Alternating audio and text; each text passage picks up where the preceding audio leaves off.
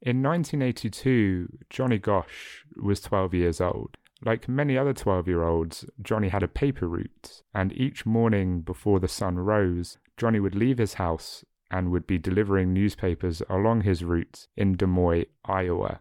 Gosch had never delivered a paper late. However, on the morning of September the 5th, 1982, the parents of Johnny Gosch started to receive phone calls asking what had happened to their papers, why their papers hadn't been delivered. Something was amiss in West Des Moines.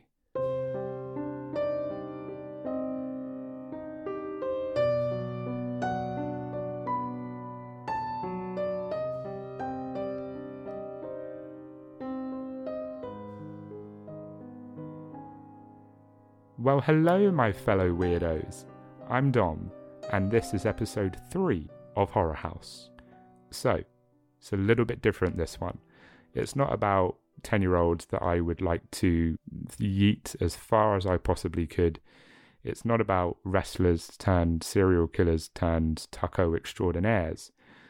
Today's episode is about Johnny Gosch, who has been missing since 1982.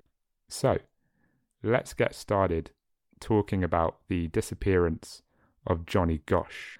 So Johnny was born on November the 12th, 1969 in Des Moines, Iowa, to John and Noreen Gosch. Now, as far as early life of Johnny Gosch, that is pretty much what I found. So with that in mind, I'm just going to jump straight into the disappearance of Johnny. So while on his route delivering papers on September the 5th, 1982, Johnny disappeared without a trace between 6 and 7 a.m.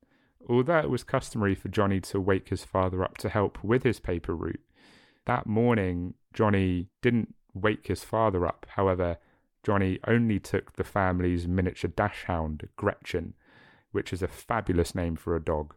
Fabulous name. Plus, if I'm going to be honest, I would probably take the dog too. Other paper carriers would later report having seen Johnny pick up his papers. However, that would be the last sighting that could be corroborated by multiple witnesses. After Noreen and John received calls regarding undelivered papers along Johnny's route, John performed a search of the neighborhood at around 6 a.m. that morning. He immediately found Johnny's stack of papers around 2 blocks from their home. The Gosches immediately called the West Des Moines Police Department to report Johnny missing.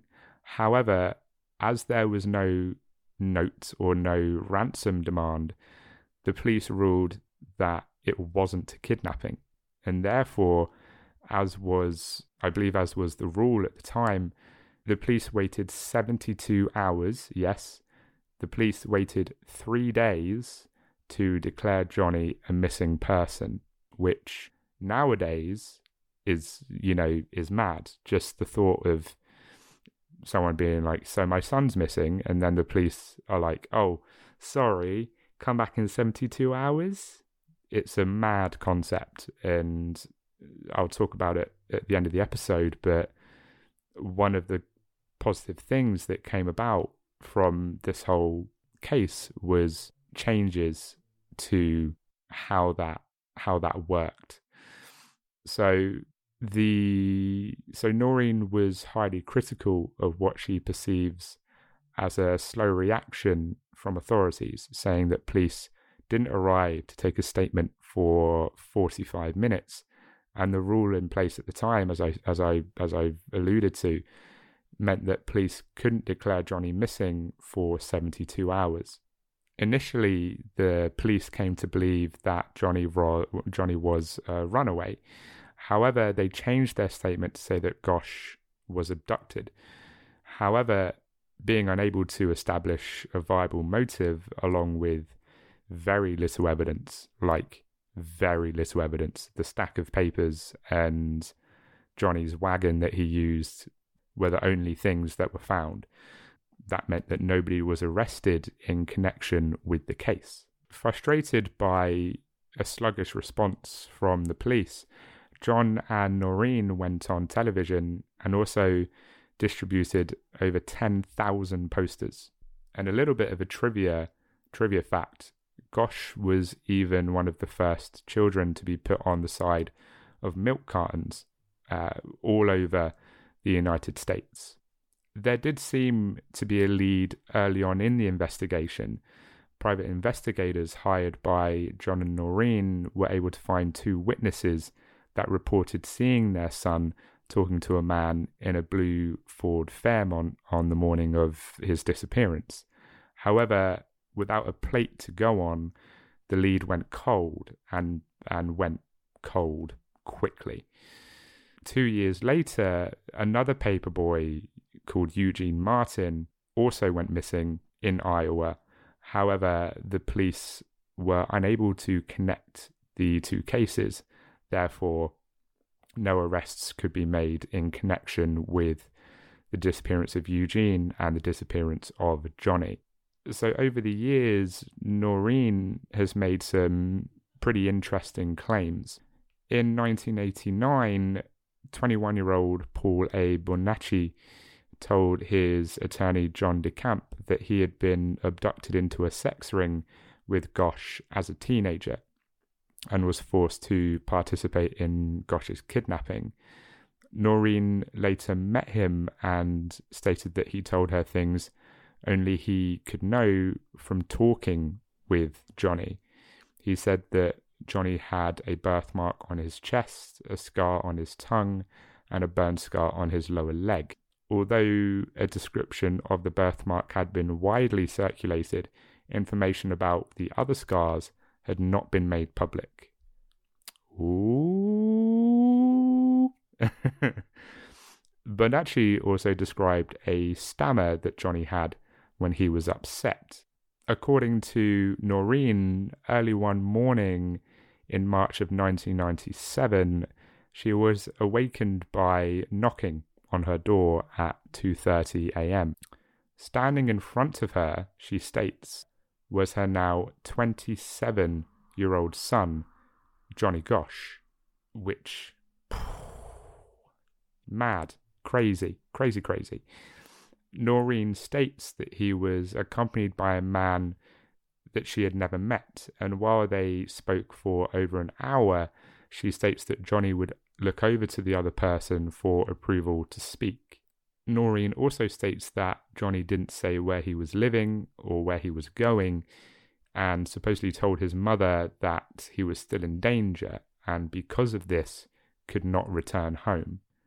After this event, Noreen went to the police and had them create a sketch of a now adult Johnny. However, with a lack of evidence beyond Noreen's own claims that it was Johnny that came to visit her, this led to authorities to doubt that Johnny was still alive. On September the 1st, 2006, Noreen reported finding 4 photographs at her front door.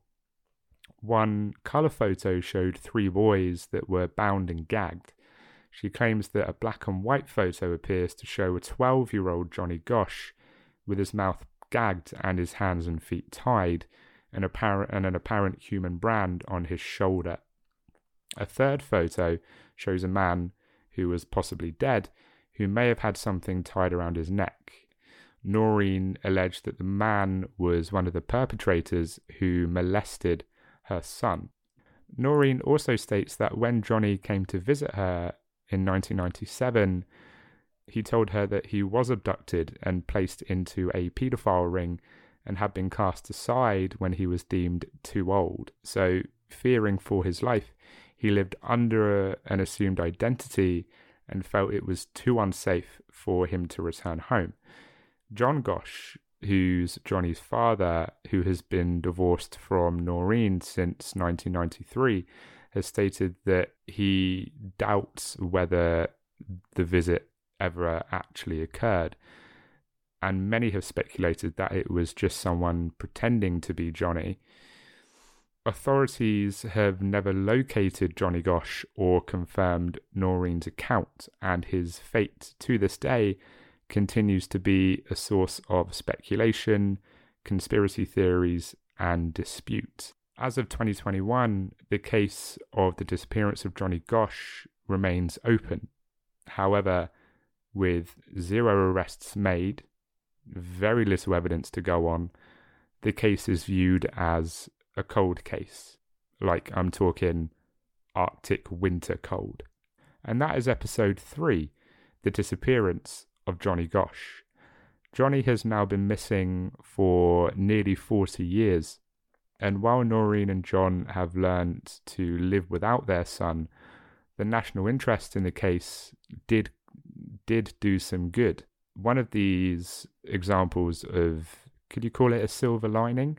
One of the good things that came from this case is that in 1984, Iowa passed the Johnny Gosch bill and made it law. With this new law in place, police were required to investigate cases of missing children immediately, rather than wait the 72 hours that they waited to investigate the disappearance of Johnny.